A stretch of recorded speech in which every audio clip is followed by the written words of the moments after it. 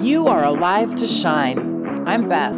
And I'm Kate, and this is the Shine Podcast, where we meet lots of different people and hear about the ways that they light up the world. And here's why we're doing this. We've been changed and affected by people who shine with the love of Jesus. And the world needs people like that, and like you, right now. So be encouraged. And let your light shine.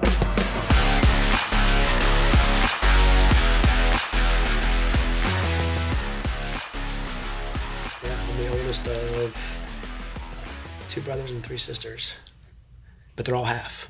Oh, that's right. You're an only child. Yeah. And then the oldest child. Yes. Halves from both your parents? Yeah. My mom and dad divorced when I was 2, both remarried. And I was just in Florida to see my mom and my stepdad, and I have a half brother and half sister.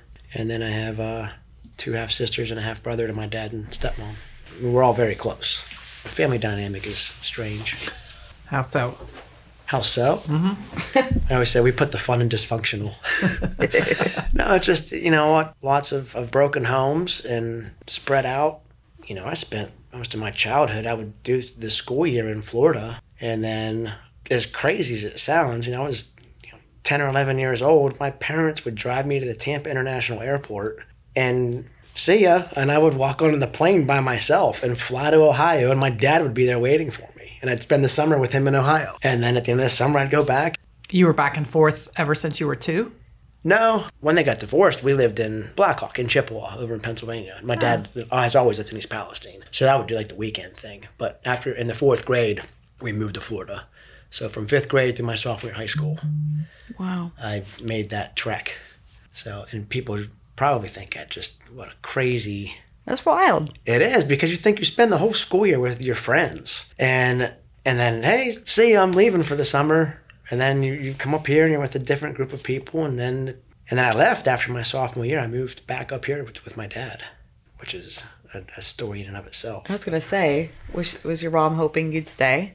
Yeah, it had nothing to do with her. That was the hardest decision I've ever had to make in my life. It's funny, Izzy stopped by the house the other night. And somehow we were talking, and she asked how my trip to Florida was to see my mom, because I see him once a year now, twice a year. And we're very, very close. So that doesn't make it easy, but Izzy said, she kind of wanted to know the story. And I said, Izzy, I did that traveling back and forth for years. And I was so used to saying goodbye that it never bothered me. Just, okay, this is how it is, and hello, goodbye. And I said, I'll never forget my sophomore year of high school. I was 16 years old. It was Christmas time. Halfway through my sophomore year, I was getting on a plane to fly back to Florida because I would do summer and usually Christmas. And it was the first time I cried when I left my dad. I mean, I sobbed down the tarmac to the plane, and I did not understand why. Bawling my eyes out. I'll never forget, I got back down to Florida probably, it was December, January. And I call it my Abraham moment, where God called me out of my homeland and told me to go somewhere else, because here I was in Florida, 16, driving, friends, halfway through high school, family, It was never the audible voice of God, but I know that I know that I know. I heard this voice that said, you need to move to Ohio. That's ludicrous, I'm not leaving my mom and my friends, and no. And it haunted me for months until I finally had to, okay, I don't understand this. I don't know why. I got to go. And to tell my mom I was leaving was terrible. But I knew it was the right decision. So, yeah, that was to be that old and have some voice like, hey, you need to leave. Like, no. It was interesting. And here we are. Here we are. When did you start coming to the upper room? A couple years ago. My timing is... Well, we bounced around for a while. We were at Abundant Life for a long time and very plugged in and involved. Kind of started getting overwhelmed. So on a whim, I was just like, hey, let's take a break and let's go check out, Greenford. Let's get away for a weekend, a Sunday. And we went up there and it was cool. It was before they got into the big building. They started a series and I'm like, boy, I'd like to listen to the rest of the series. So we ended up staying for 3 or 4 weeks. And then for all the wrong reasons, we just stayed, because it was nice to just, hey, we can go to church and no one knows us and we can sit in the back seat and do our thing and leave. Abundant Life was very much like this church, where you know everybody and you're here before and after and talking and fellowshipping. But it just took on this, it was Sunday morning, Sunday night, Wednesday night, and it just was this huge thing. And so we were at Greenford for a couple years. And then I was like, this is not how we should be doing this. So we ended up coming here. And I fell in love with it, absolutely, because it reminded me of Abundant Life. Met you guys. And You were taking LDP. yeah, took some classes and started developing those relationships and meeting people. And Mr. Aker, Greg, was my high school art teacher. So there was a connection there, which was kind of interesting. And then we left again. They wanted to go back to Greenford. So I did. I was like, I don't care where we go. My kids need to be plugged in. I'm pretty solid. And then obviously with the divorce and separation and stuff, they're still at Greenford. And I decided to come back here because this is where I feel at home. Well, we're glad to have you back. Oh, thank you. I'm glad to be back. I feel the same way.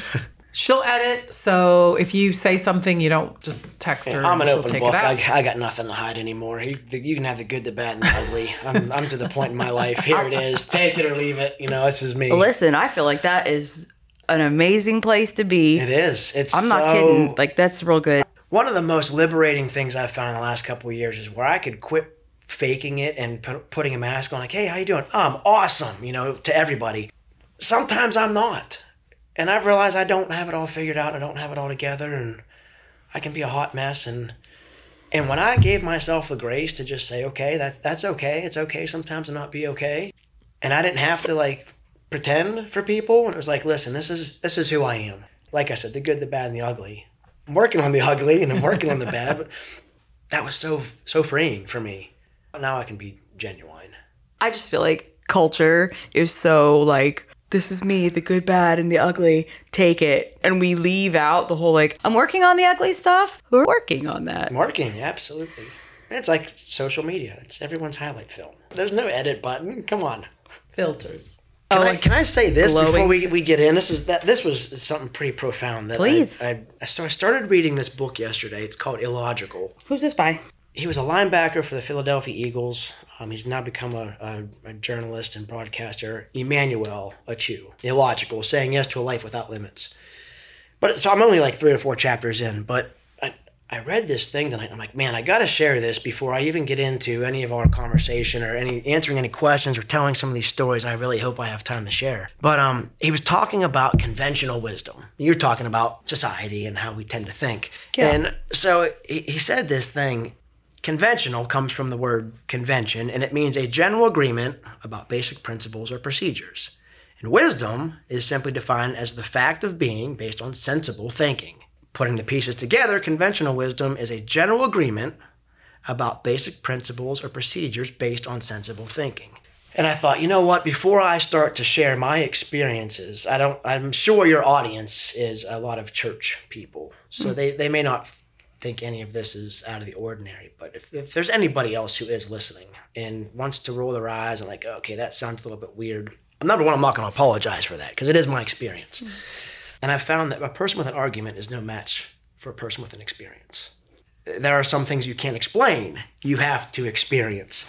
So I'm thinking about this. I'm like, okay, I'm going to talk about these things, and they're going to seem so not sensible and unwise and unrealistic. And I thought, the minute I let myself start to go on this journey and allow myself the faith to believe the illogical, it became logical. It became wisdom. It became truth. And it became the only way of sensible thinking. That's so good. It completely flipped the script. So I'm reading that and I'm like, man, he's talking about this conventional wisdom of the world. And what's God saying? He goes, my ways are not your ways. And the way I think are not the ways that you think. I'm going to use the unwise to confuse the wise. So when I read that today, I thought about that. Okay, I'm going to share these things. And they're not going to sound sensible or logical, but that's okay. Because it's my truth. That's awesome. That's awesome. I love it. Who are we today? Welcome, Shine Podcast Oh, listeners. no answer. Get yourselves together. Welcome, Shine Podcast listeners. It's Bet, Oh, it's Kat. Again. and we are here with Mr. Strohecker. Michael Strohecker's in the podcast room today. We're here for the good, the bad, and the ugly Get it all. with Mike. So glad you're here today. I am actually flattered that you asked me to do this. He's like, isn't that for chicks? Oh my gosh. Whose podcast did you listen to? Mark's.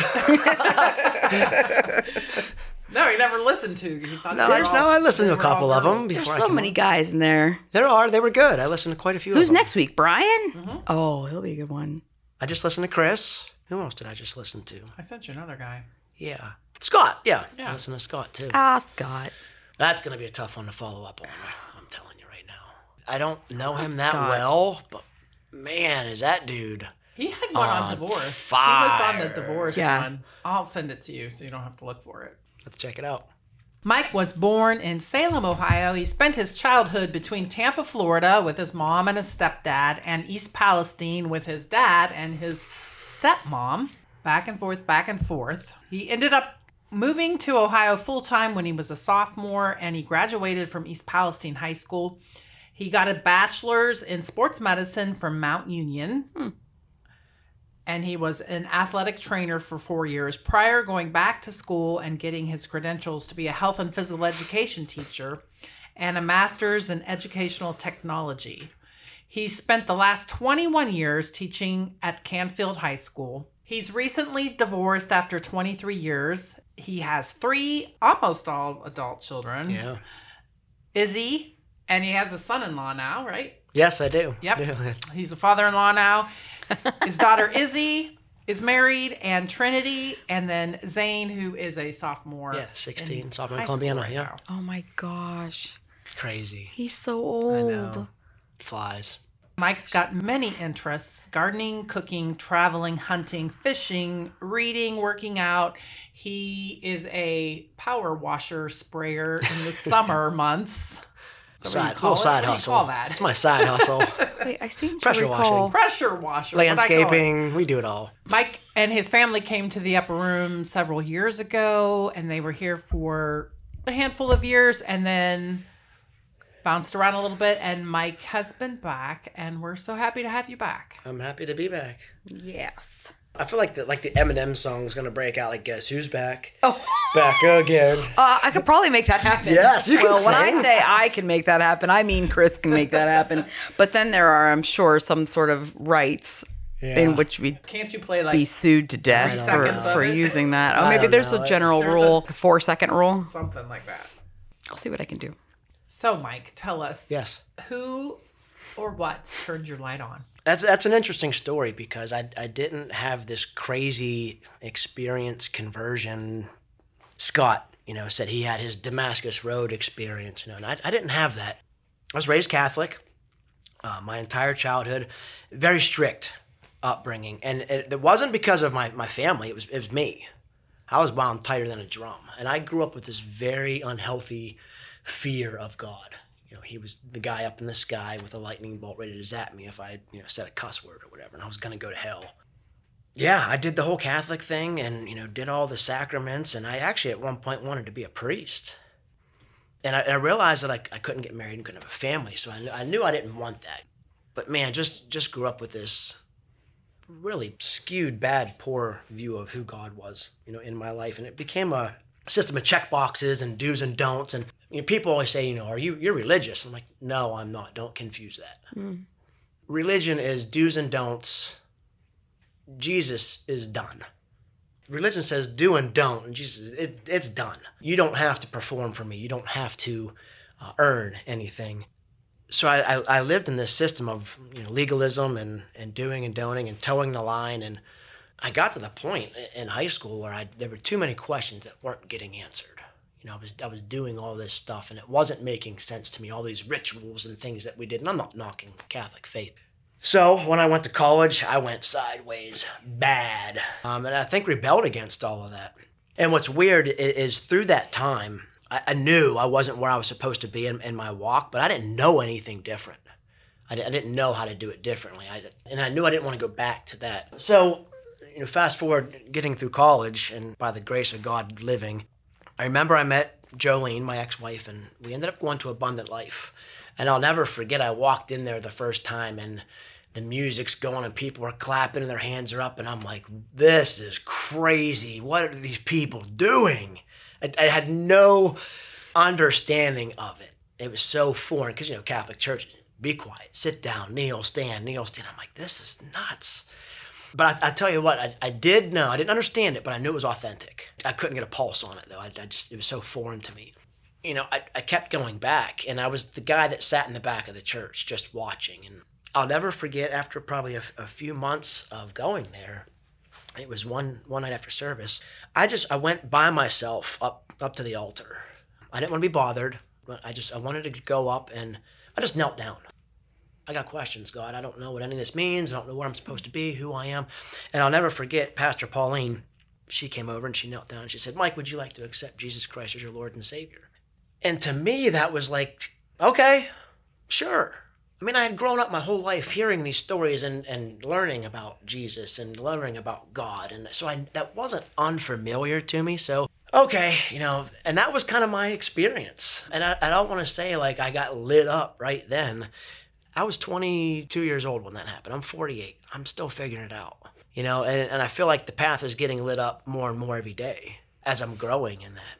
The coolest thing, though, in that whole thing, and when I get to tell people when they ask, I grew up with great role models in my life as far as men. So I don't know why I've ever had this unhealthy fear of God and being afraid to mess up. Awesome relationship with my dad, awesome relationship with my stepdad, even my ex-father-in-laws. We're still all very close. I think the one thing that really was most enlightening to me was the moment that I realized that I didn't have to perform.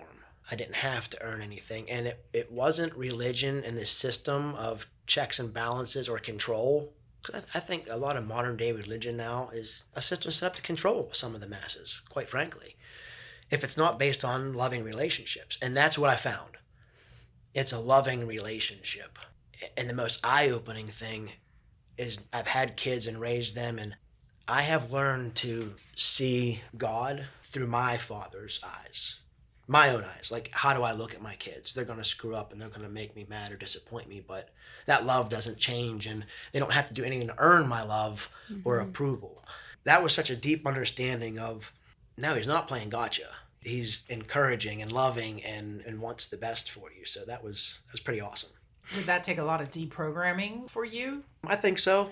Maybe not as much as most people would think, but because it was just such a separation, you know, when I walked away from it and obviously did some things I am not proud of, but no, because it was all brand new and fresh, and there were still a lot of elements that still carried over. It was still some of the same stories, but, you know, I remember going to church when I was little, and you would read these stories, and they had no meaning or context.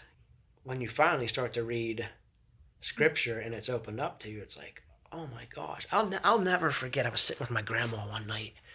She was kind of mad that I had left the Catholic Church, and we were kind of debating back and forth, and she says, you show me where Jesus had brothers and sisters.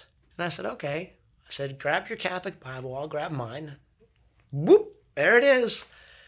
And she was just like, jaw hit the floor.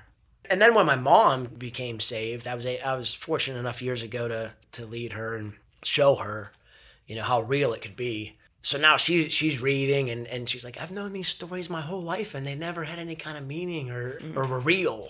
That's just the authenticity of it. So you've been on this journey for what's my whole life, 20, yeah, 26 years, and it's been awesome. Not always been easy, but it's been awesome. I've learned to respect the process and the journey. Just know that it's going to be a process. But that's what's cool. I don't walk in that fear anymore that I have to have it all figured out, which is nice. So tell us, what lights you up? Authentic relationships, people. I mean, I'm sure people want to hear me say, Jesus does, and my children do, which they do. But man, I've always been a people person. I'm big on relationships, you know, pressing the flesh and getting real with people and authentic. And I think in the context of that, what really gets me going, you know, meeting new people and, okay, in my classroom, you know, when I'm teaching, when I see that light bulb, you probably get this, you know, when you see that light bulb go on and a kid gets something and you see him changed. Or when I used to do personal training or when I was coaching football and one of your players, you know, it clicks and he executes something on the field that you showed him, or someone has a goal in personal fitness and they meet that. I love seeing people see what they're capable of and really understanding for the first time that they are valuable, that they are loved, that they are appreciated. And I've always said, you know, if I would have something etched on my tombstone, I want the wake of my life to be love. I don't want to leave this life and people not know exactly how I feel about them. And sometimes to a fault, because I just do. I tell people how much I love them, how much I care about them, how much I appreciate them. But people need to know that. And I think that's important. You know, I think that's what Jesus did. You know, he was a people person. He connected with people and showed them their value and their worth and how much they were loved. Yeah, that really gets me going. I like authentic, genuine relationships. You're a learner too. It was always fun having you in class when I was teaching the leadership development program at church, and it was never a dull moment when Mike was there. You learned a lot. There were a lot of ahas in that for all of us, but I feel like the statistics, when we're talking about, letting people know how we feel, the idea of like encouragement and love, the statistics are staggering. Just the idea that people naturally lean towards the negative, or they hold on to the negative that's being said or has been said. They'll remember it longer. They'll hold on to it more deeply. I don't remember what the saying is, but you have to say this. Like 5 positive things for every negative or whatever. Right. So I just love that. I mean, I love that this is coming from you, but I love it especially that this is coming from you as a guy, because I feel like sometimes it might be a little more difficult. But we gotta get past that macho. Listen, I'm a guy's guy, but just you saying like sometimes to a fault. Yeah. And I think that sometimes people are like, I like you, you're cool, we're good. But to the fault, people know how much. That may be one deeply. of my. They need to know. I don't want anyone to ever doubt that. If I drop dead tomorrow, I hope people see how passionate and enthusiastic I was about life and how much I cared about people and how much I loved them as a person. So you try to create moments and memories for people. that's probably really important as a teacher, because our young folks nowadays, Yeah, it's bad. it's been rough on them the last couple of years. Yeah, it sure has. It's tough, to try to meet those needs, because I'm sure they're bringing a lot of baggage from home and dealing with everything else they have to deal with as teenagers, and just try to do the best you can. And sometimes you throw the content knowledge out and you love on them, be real with them. And even in my classroom, I'll tell guys, I don't have all the answers. I don't have it all figured out. I'm going to make mistakes. I'm human too. Have you seen a marked change since COVID? Yes. With your students? Yes. Yeah, I have. And a lot of levels, I think kids are dealing with way more anxiety, way more fear. For those kids that happened to, their world got turned upside down in an instant. And I mean, you look at us adults, and some of us had a tough time coping with it. But now you're talking about, 14, 15, 16-year-olds, and everything they thought was safe and right and secure and they could count on was just ripped in a day. Hey, you're not coming back to school. And the fear of all that was put out there with COVID, and the isolation, and these kids, their social skills and the crapper. They already weren't great anyway because of social media and texting. And I go back to that, man, when do we get back to pressing the flesh and here, like we are right now, just sitting and talking, and as opposed to doing it through, Facebook and Snapchat and Twitter and texting, and which those things are good, but I see this generation of kids that's their way of socializing, and I don't think that's authentic. That goes against every fiber of your being. Yes, I get made fun of a lot that I still don't do social media, but That's conventional wisdom. yeah. So what's next? So you've been after being married for 23 years. And Yeah. just recently divorced in Yes. March. Different dynamics. How are you letting your light shine in this season of your life? Obviously, I think in my classroom, just in trying to be what they need me to be. Obviously, with my kids, being dad, being there, loving them. They know. They know that dad's always there, whatever they need. I've always had a great relationship with my kids, so that's been awesome. And now you're a father-in-law as well. Yeah, and I told him, I said, I better not become a grandpa anytime soon. I'm not there yet, and I don't think so.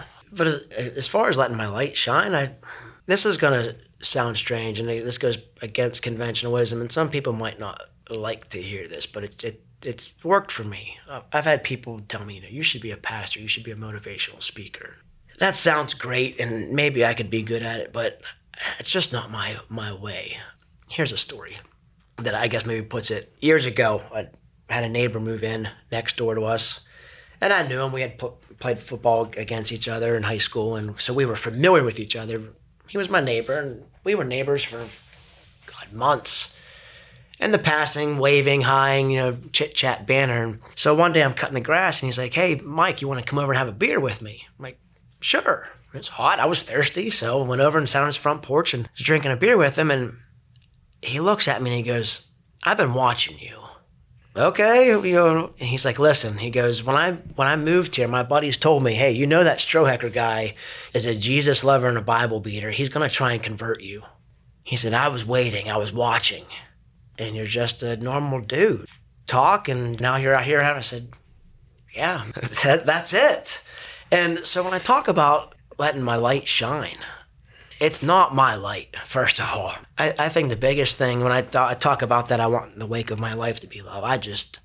I want people to experience the value, the appreciation, the love that I have for them, but it's not my love. It's the love of Christ coming through.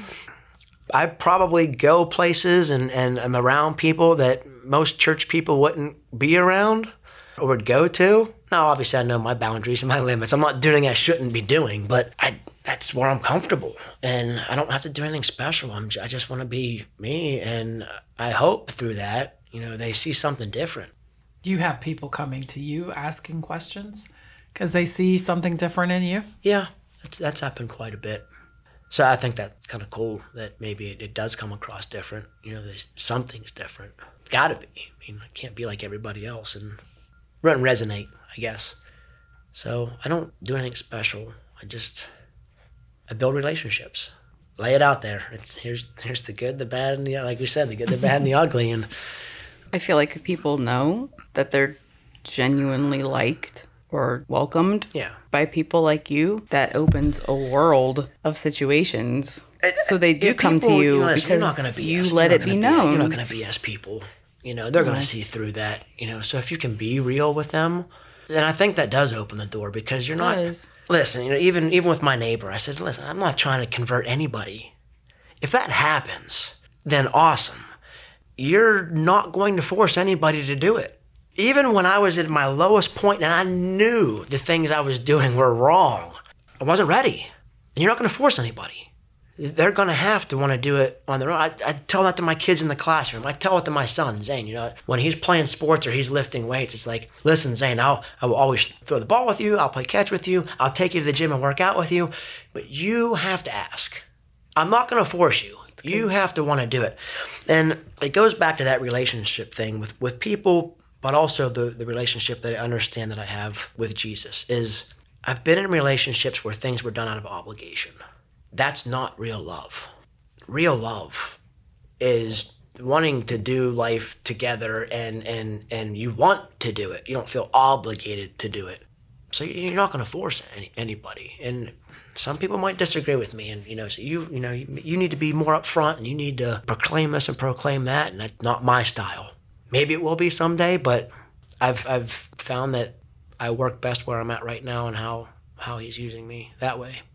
I actually, I'm gonna share this.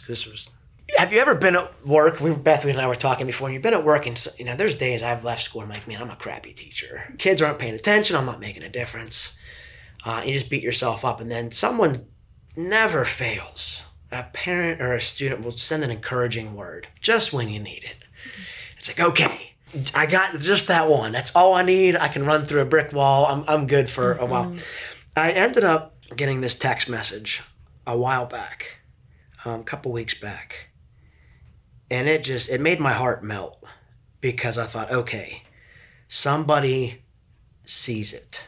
And I didn't even know it was happening, but it was another one of those moments where someone, said, hey, I've noticed this, and they felt like they wanted to share it, and it meant the world to me.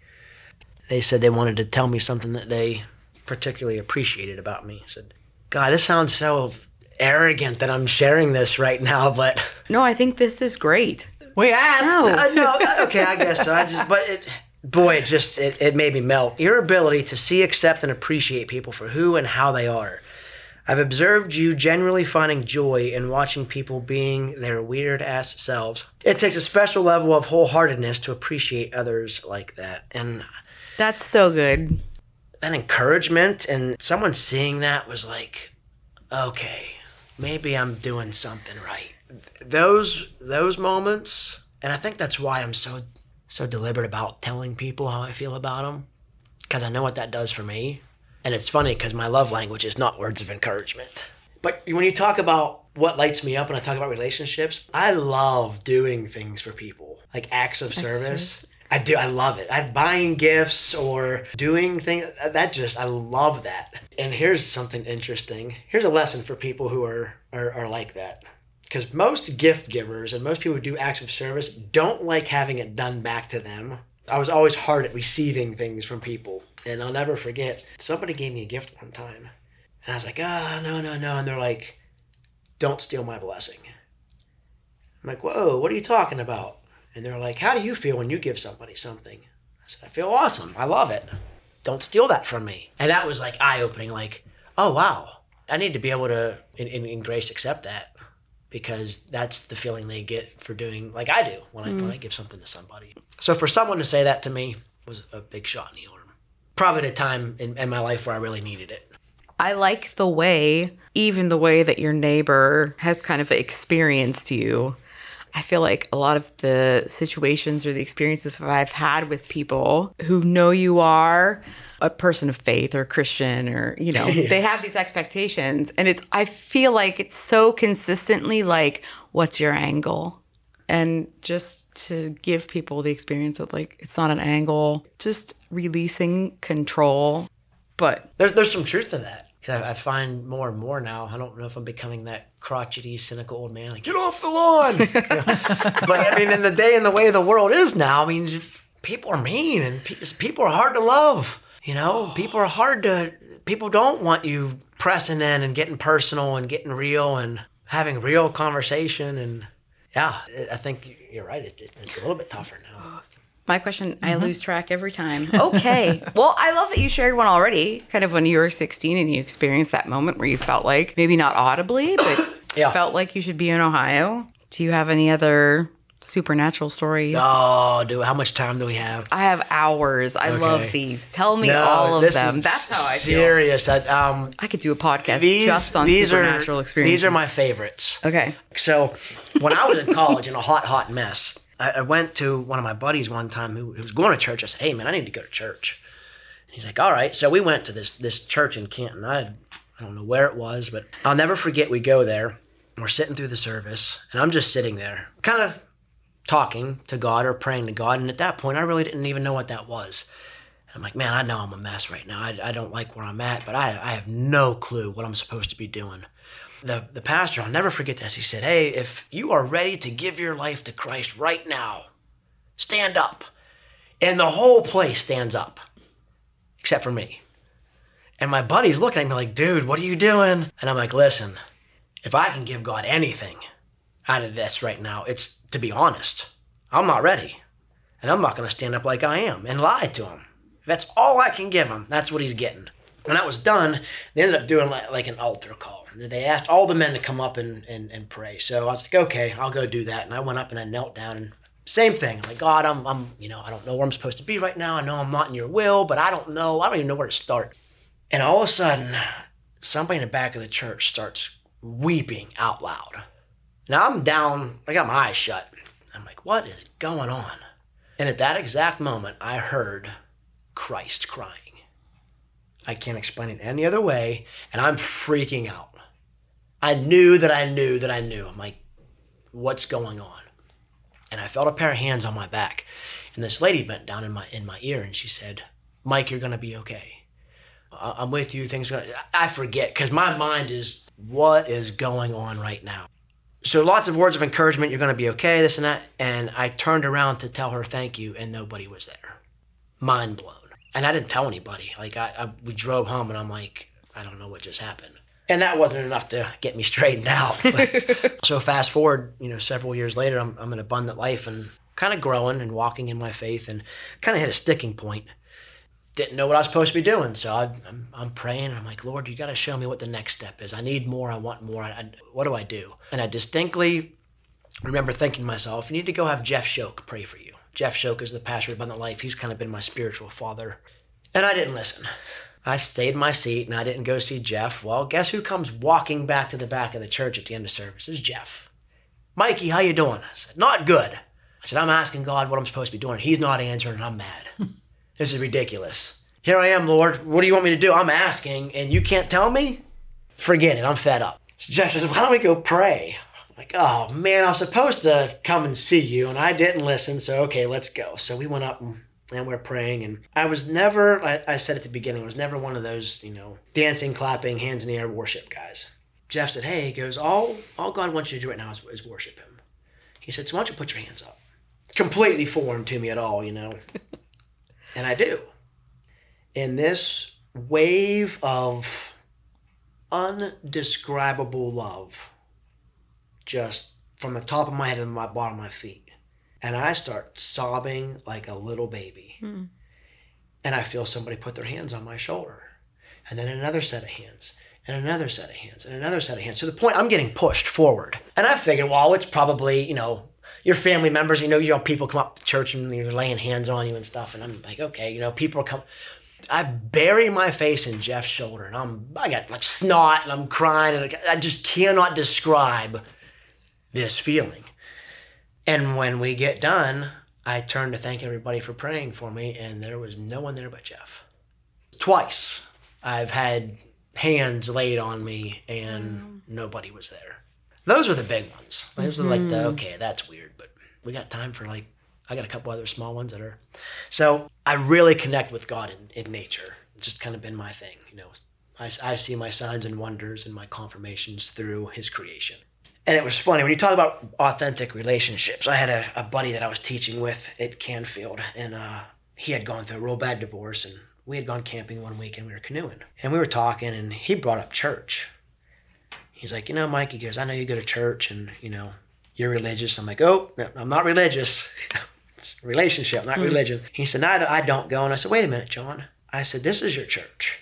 What are you talking about? And I said, this is where you connect with God. He's very outdoorsy, hunts and fishes and canoes. I said, yeah, it's good that we can go to a building and congregate with people and learn and share and grow. I said, but don't dismiss what you do here when you're out in nature and you are enjoying God's creation and you're fellowshipping with him through that. And he's like, man, I never thought of that. Like that was kind of transformative for him. And whether that's right or wrong, I believe that, we can connect with God in different ways. But so we were in Cape Cod a couple years ago, and we were going on this whale watching tour, taking the boat out to Stillwagon Banks. And the kids and I had walked to the front of the boat. Trinity, she was younger, and she's really concerned. She's like, Dad, she goes, what happens if we don't see any whales? And I said, well, Bubby, I said, there's biologists on the boat. They know where they're at. They know what's going on. I said, we'll probably see them. I said, let me tell you a story. Years ago, we were in the Outer Banks, and we went on a dolphin watching tour. And Trinity was really concerned we weren't going to see any dolphins. So I said, you know what, Trin? I said, let's pray. So I said, Lord, send your creation. Put on an amazing show for us today. And that day, our boat was surrounded by more dolphins than these biologists had ever seen at one time. It was amazing. So fast forward now to the whales, and I said, well, Trent, I said, let's pray. I said, Lord, here we are on this whale watching tour. Send your creation. Put on a spectacular show for us today. No longer get done saying that prayer. They start surfacing and spouting. And one of the guys we were with, he was a local guy. He's like, I've never seen whales this early on in the bay. We usually got to get out to the ocean. All of a sudden, we're surrounded by these whales. And the biologists on the boat were actually kind of losing their minds, like, we've never seen this many, this one.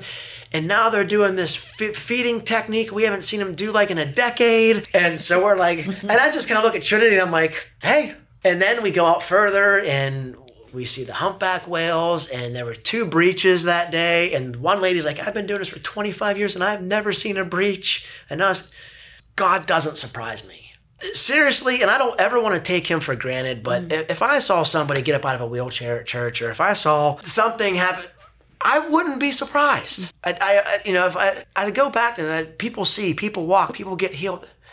And I don't want to take that stuff for granted, but if it happens, I would just be like, yeah, my God can do that.